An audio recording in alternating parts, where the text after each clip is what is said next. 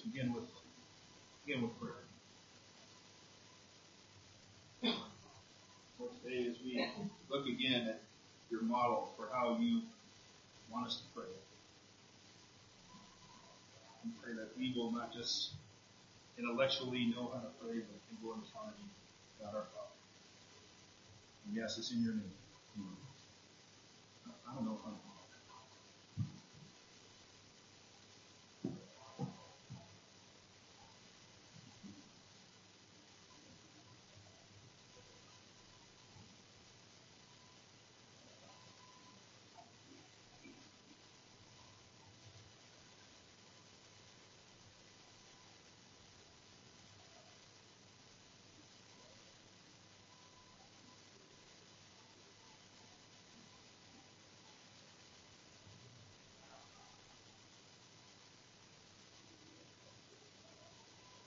That'll do it.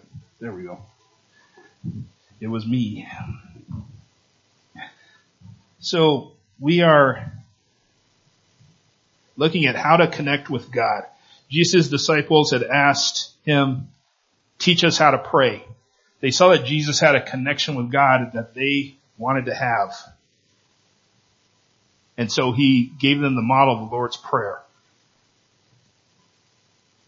It's our little logo that we're using for this series is that Lego person plugging in something into a computer. And I was just talking with John Higby this morning. He was trying to get his printers to connect to his computers, and it wasn't working. And it's been interesting just over the time that computers been existed, that there's been all kinds of different ways to plug into a computer. And one of the things that people were frustrated with USB ports, even though it was supposed to be a universal adapter, you can never tell which way was right side up. Said, why couldn't they just make it a circle or a square? And so, the new stuff is like, it doesn't matter which way you plug it in. We want to get connected easily. But studying prayer sometimes leaves us with more questions than answers. We actually need to get down to praying if we want answers. And so we approach it with these questions. And one of the questions is, well, what do I pray for? We know from last week we want to connect with God our Father, but then what do I talk to him about? What do I ask him for? I need to be ready with my questions. It's kind of like if you've ever done a job interview, one of the things that we have to be ready for is at the end of the interview, usually they say, do you have any questions for us? And it's good to have a good question. An interviewer will rate us on how good of a question we ask. It shows that we did some research into them. And so when I approach God the Father, what do I pray for? Our verses today are Matthew chapter 6, 10 and 11. And it simply says, your kingdom come, your will be done on earth as it is in heaven. Just based off those three little phrases, what can we pray for? The first thing we can pray for is pray for God's control. Your kingdom come. Pray for God's control. Now, in these phrases, the word order is important. In English, we have a word order that's defined, we do our subject, then our verb, then the object, and that's the way our sentences go. In Greek, you put the most important thing first, and then they go down in less importance. And so the first thing in this one is come. It's actually, if we were to translate it literally, we'd say, come kingdom, yours. So come is the most important thing, and it's a command. It's active. It can mean a couple different things: to come from one place to another, to move. It can mean to come into being.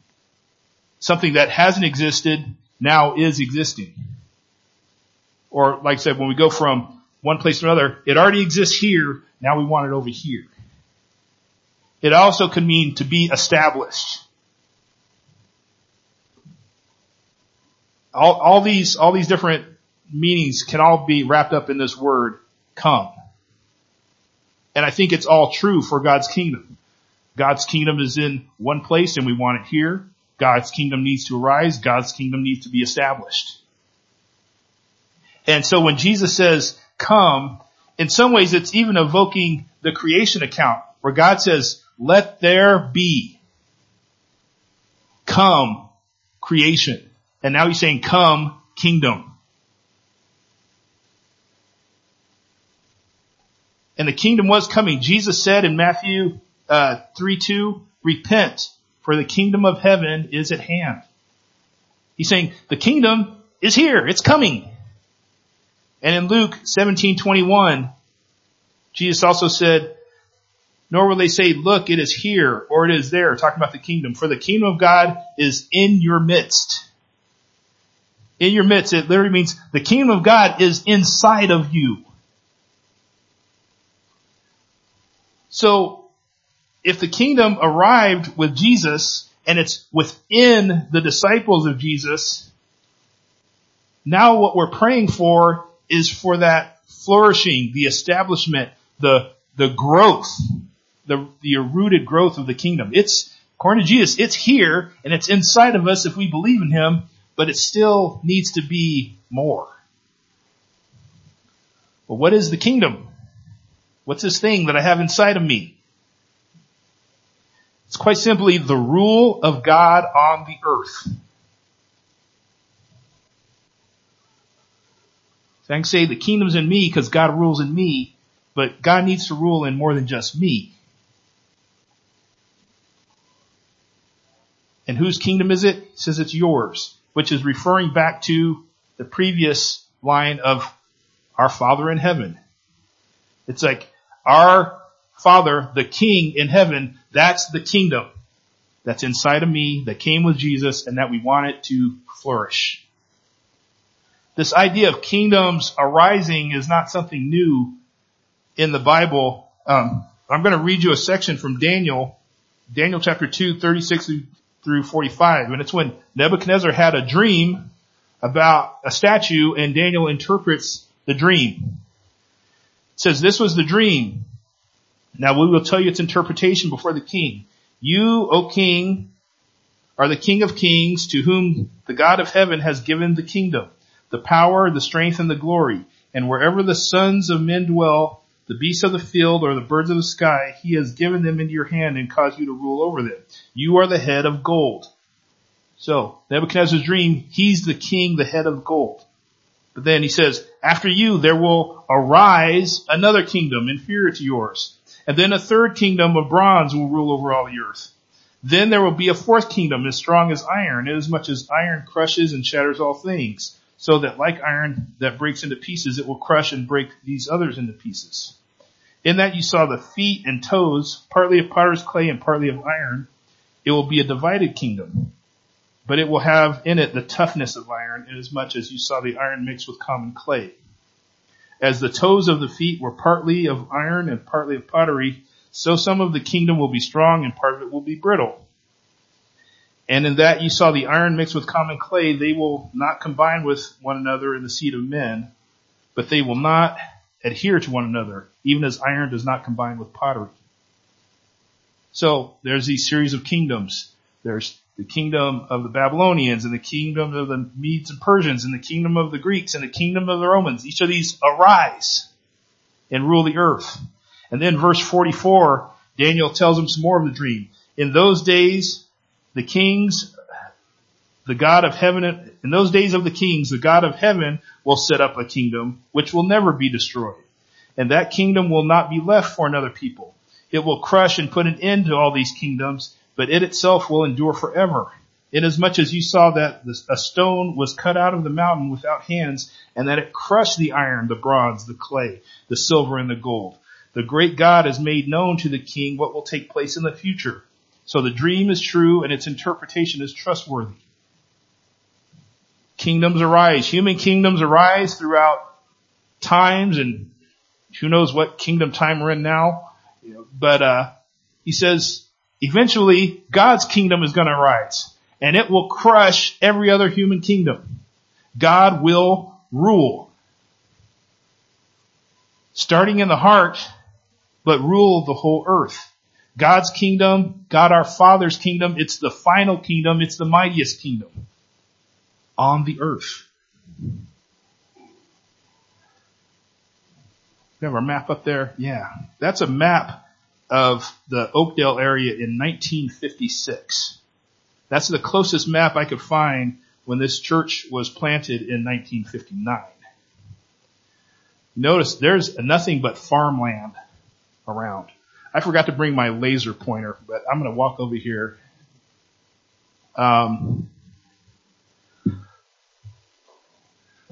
So here's Tanner Lake. So our church would be somewhere over here in the middle of this farm field. This is Lake Elmo Nature Center. So this little part that says Oakdale, that was Oakdale proper. This is called East Oakdale, this area, this little strip is called Oakdale, but Oakdale proper is right here.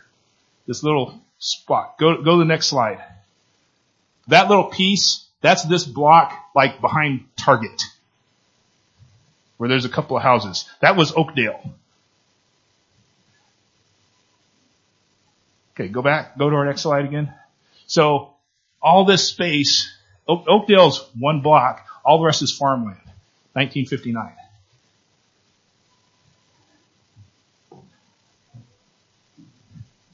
And about 25 people, some of whom are children, decide they want to plant a church out here. There's no city of Oakdale. And the question was asked, why do you want to put a church in the middle of nowhere? But the members had the idea of, let there be. God's kingdom come. Not just a church, but a community. They were looking ahead to the future. Now, we don't need to do the exact same things that they did 60 years ago, because the community is different. The culture is different. We're not surrounded by a bunch of farmers anymore.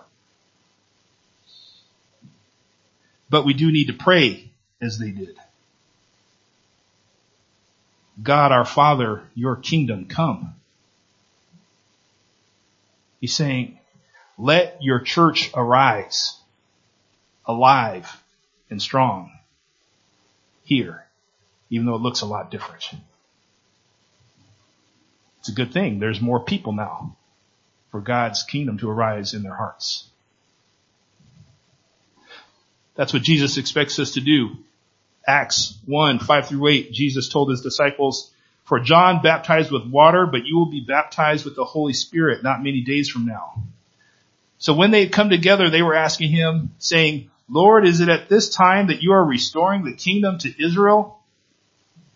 Lord, is this the time that the kingdom is coming, that you're going to rule on the earth? And Jesus said to them, verse 7, it's not for you to know the times or epochs which the Father has fixed by his own authority, but you will receive power when the Holy Spirit has come upon you, and you shall be my witnesses in both Jerusalem and all Judea and Samaria, and even to the remotest parts of the earth.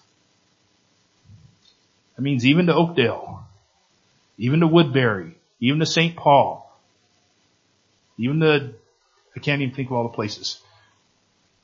It says that's a promise that still holds to Jesus' disciples today. God's kingdom comes. It starts in people's hearts and it grows to the whole earth. And the great thing is he gives us the power of the Holy Spirit to do it. Jesus just didn't promise that in Acts 1. He also promised it in John 16:8. Jesus said when he comes, he will convict the world concerning sin and righteousness and judgment. See, the Holy Spirit doesn't just work in movement of God's people, of Jesus' disciples in the church. He's already working in the lives of people who are out there in the community. So they're ready when we share.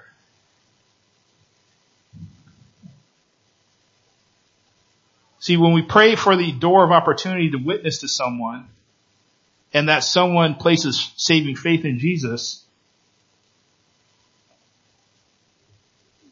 we're we're praying for God to already be working in their lives before we even open up our mouths. When I'm praying for God's kingdom to come, when I pray for that one non-Christian that I'm doing life with. That's your kingdom come. Let's take a moment just of silent prayer, and I want you to pray for one unsaved person that you are doing life with. And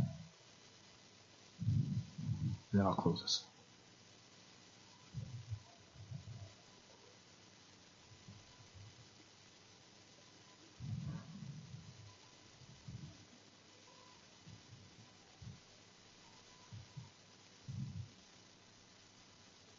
Lord, you know who each of us has contact with every day or regularly.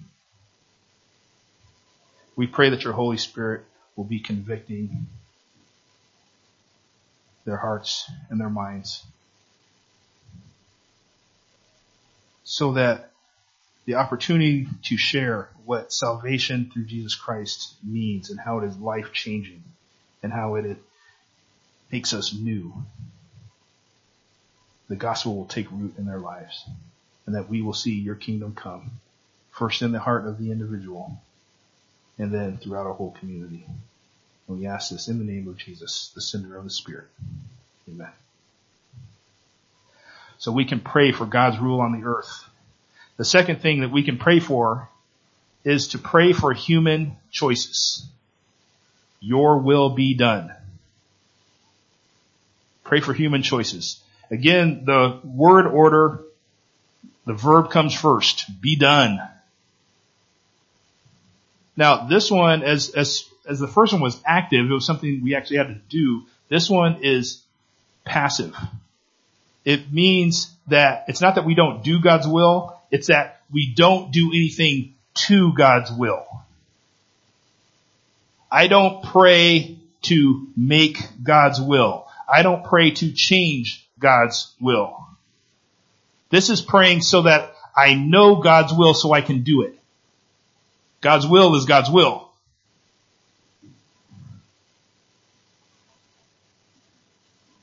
The will is the thing that's being obeyed. The will is the thing that's being discovered. The will is not being manipulated. And whose is it? Again, he says it's yours. It's God our Father's will. Not my will. Jesus said this in the garden. Not my will, but your will. There's a documentary on Netflix called The Family. I don't know if anybody's seen that. I haven't gotten all the way through it yet. It's interesting. The Family is this religious group. At least they claim to be Christian. I don't know enough about them to say that they are definitely Christian or not. But the documentary put together by non-Christians definitely has the idea that this group is trying to push the idea that God takes over the government.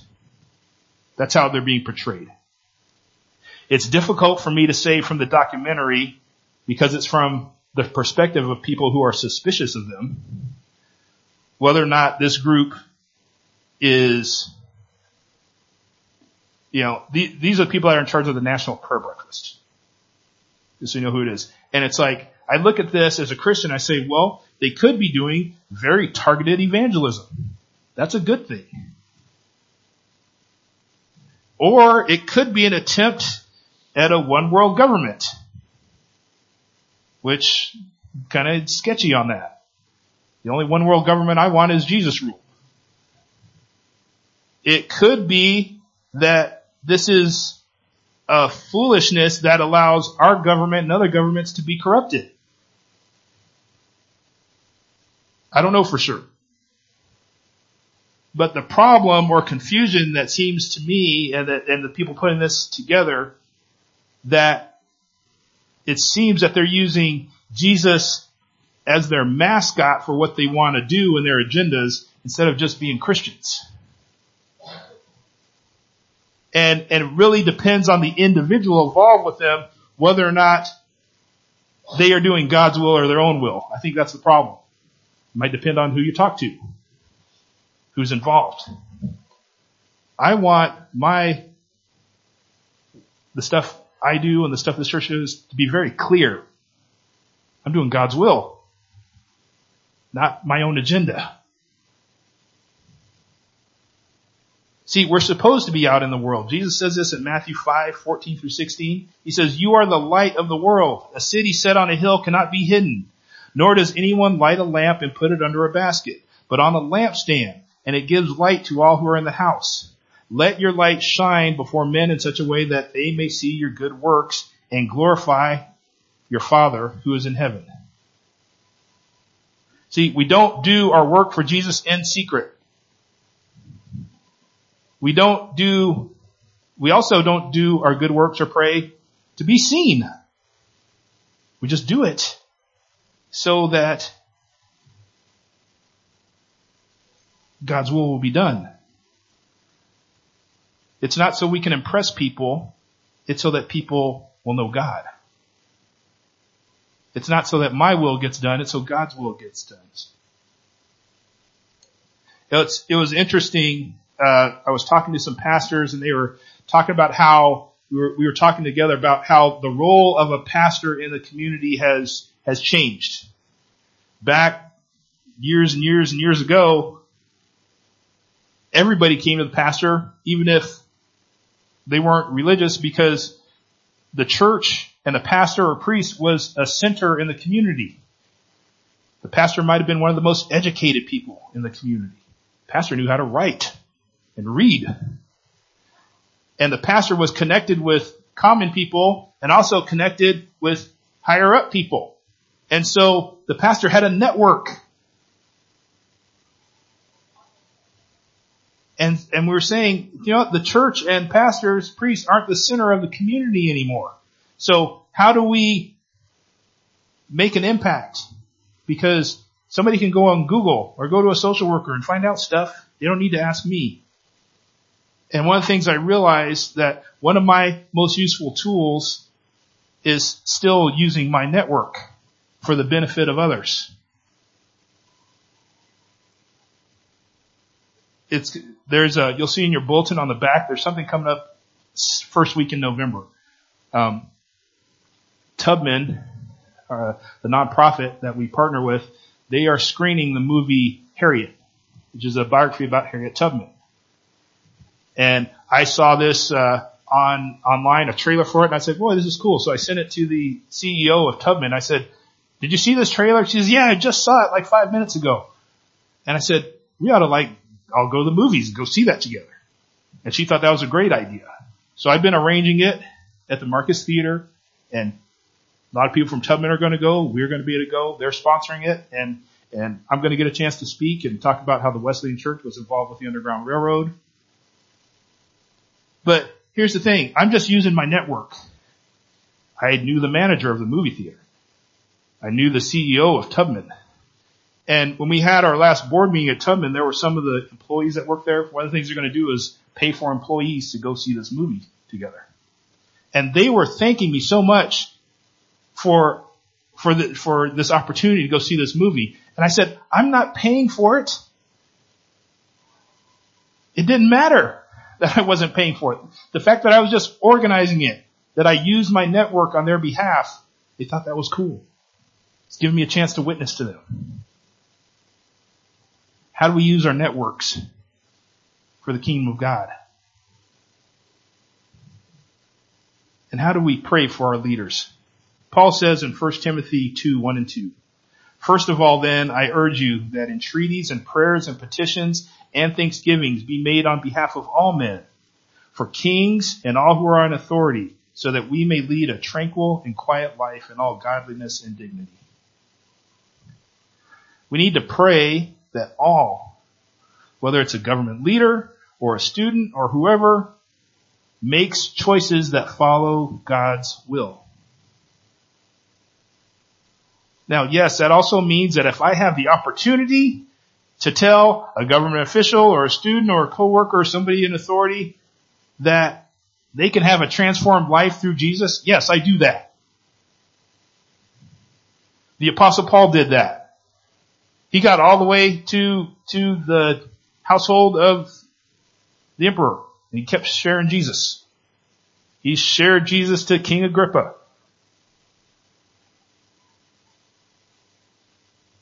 But what does he say in 1 Timothy 2, 1 and 2? God's agenda is peace.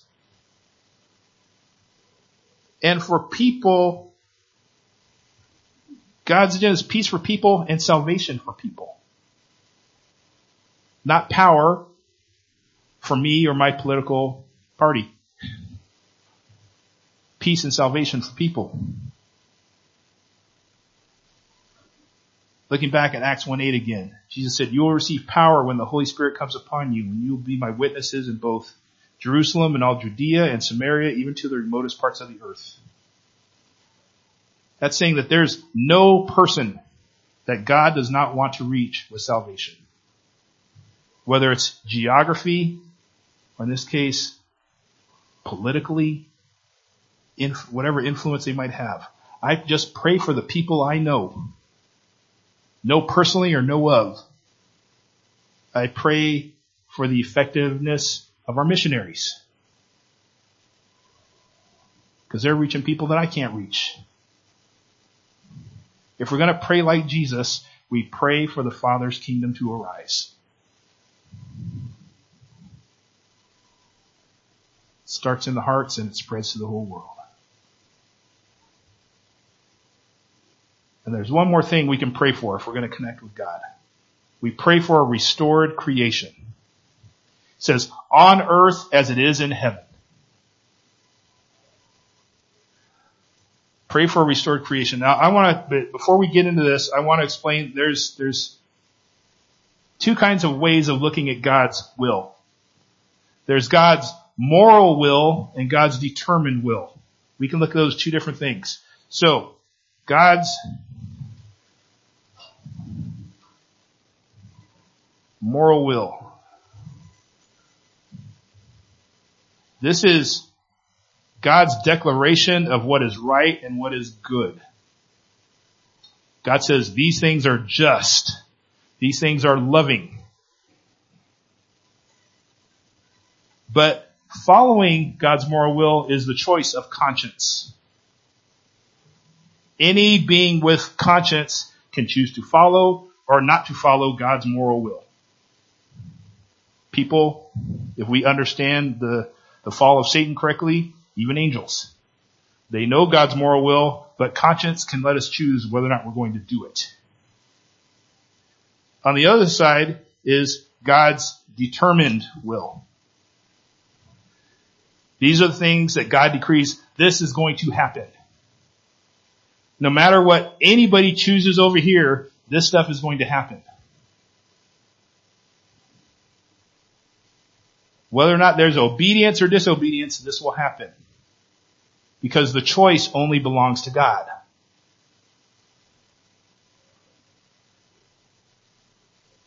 These things will happen, and the only thing that really Matt determines with this is where are the people who make choices going to end up when this happens?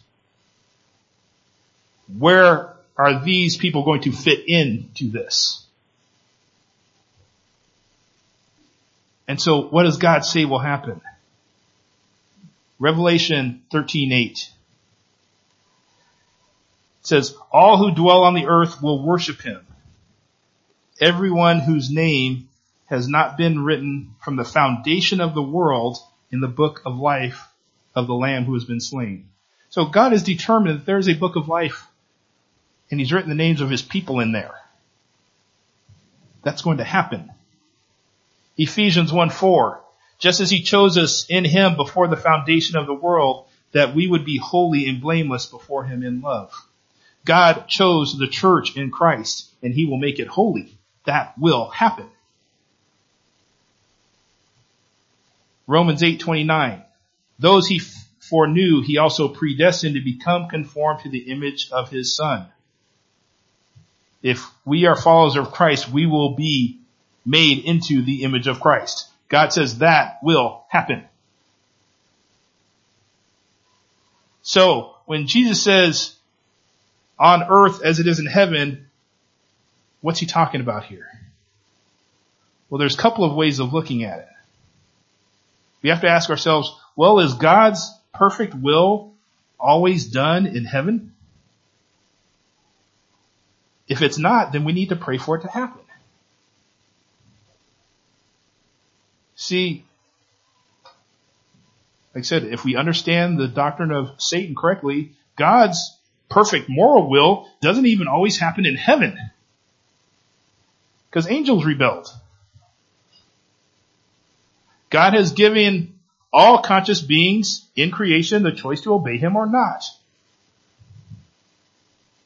And so this way of looking at it pictures heaven as a place just like earth, with conscious beings in addition to there being God.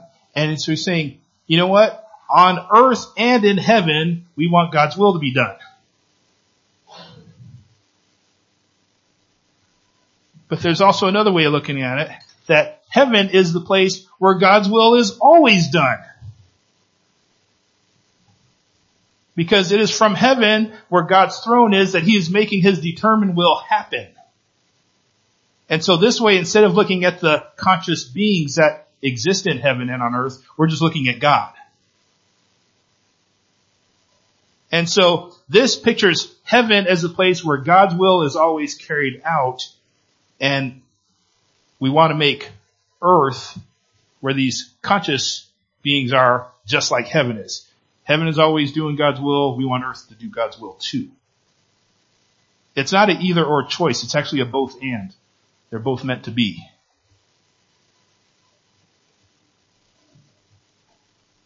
Sometimes we make wrong choices. Just see a quick video here, some pictures. It's called, if you look up on the internet, you had one job. Go ahead and play this. We have people who had just one job and they messed it up. They put a drain in, but they put the drain in higher than everything else. You just had one job. That's the fry lane instead of the fire lane. You had just one job. Plant a tree, not in the middle of the sidewalk.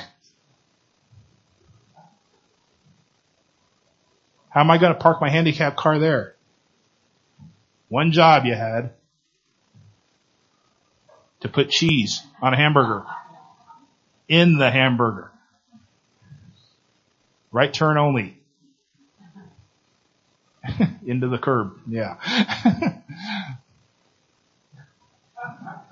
I can't even pronounce that. Stop. Back to school. If you can't tell, those are knives. And X is for violin.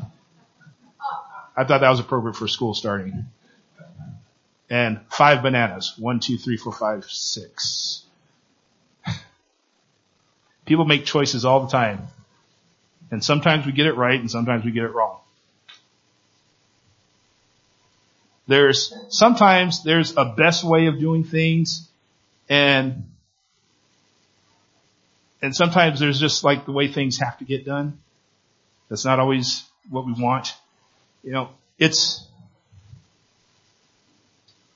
For me, I think about the work that we do around the church sometimes. It's not that I don't want to learn how to do new things or that I don't like to do certain tasks, but I wish I had the money just to pay professionals to do some stuff, because then I could spend my time.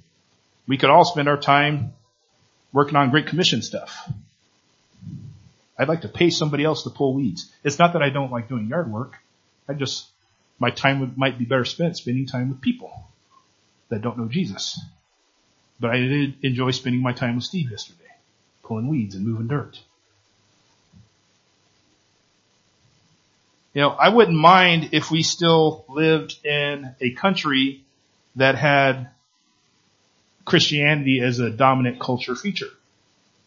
That would make things easier for me. But we don't. Sin has messed up heaven and earth. We had one job, tend the earth. And Genesis 3 says we messed it up. Had one job.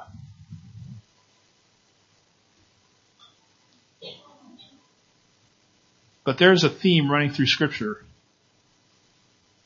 Psalm 22, 27 and 28. David writes, all the ends of the earth will remember and turn to the Lord, and all the families of the nations will worship before you. For the kingdom is the Lord's, and he rules over the nations. God rules over all the people making conscious decisions. Isaiah 2 and 3. Now it will come about in the last days that the mountain of the house of the Lord will be established as the chief of the mountains and will be raised above the hills. And nations will stream to it. And many peoples will come and say, come, let us go to the mountain of the Lord, to the house of the God of Jacob, that he may teach us concerning his ways and that we may walk in his paths. For the law of the Lord will go from Zion and the word of the Lord to Jerusalem. God will be ruling on earth and people will say, let's go to God and find out what his moral will is so we can do it.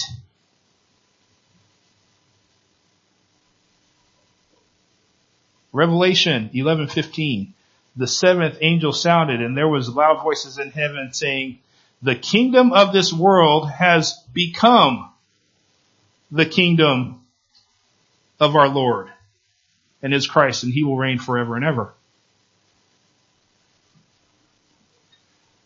The idea is not to pick, do we want people to make good choices and follow God, or do we want God's determined will to be done? The idea is the kingdom of earth becomes the kingdom of heaven. It's the same thing.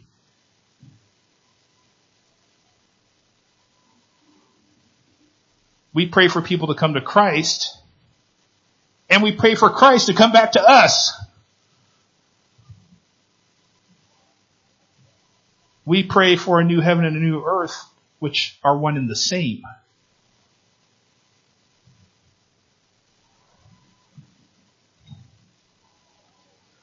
I don't pray that I go to heaven. I pray that heaven comes to me. Just like in the beginning when God said, let there be. We pray like Jesus for the Father's kingdom to arise.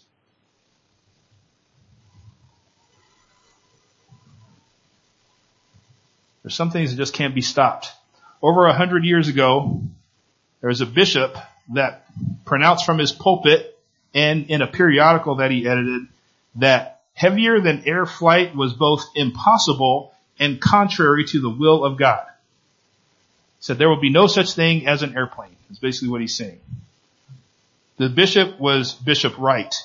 You probably know his sons, Orville and Wilbur Wright.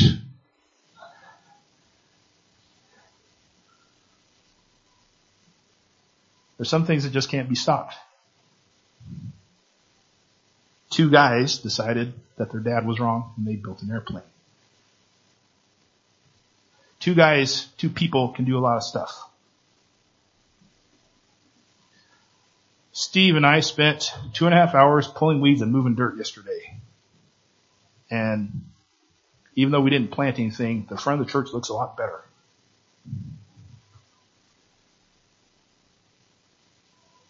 What could two people praying for 2.5 hours accomplish to change the life of this church? What could two people sharing Jesus with their friends for 2.5 hours change?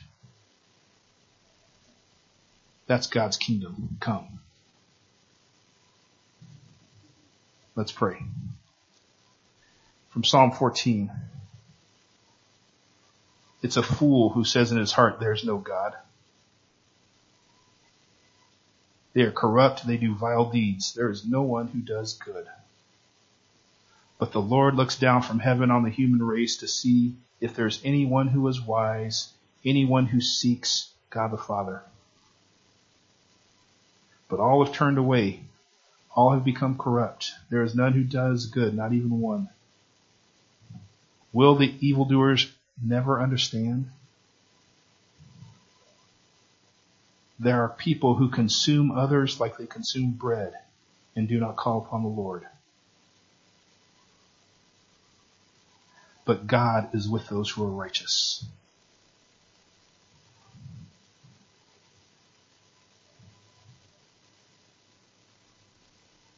The Lord is the refuge of the oppressed, and deliverance will come from Zion.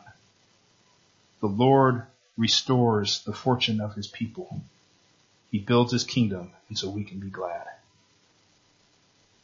Lord, today we live in a world like that, where there is so much corruption, so much sin, so many people who do not follow after you. And yet we trust that your kingdom will come. Let us make your will ours. Would you stand as we pray the Lord's Prayer together? Our Father who is in heaven, hallowed be your name. Your kingdom come. Your will be done on earth as it is in heaven. Give us this day our daily bread, and forgive us our trespasses as we forgive those who trespass against us. And do not lead us into temptation, but deliver us from evil. For yours is the kingdom and the power and the glory forever. Amen. Oh no, stay standing. We're going to sing a song.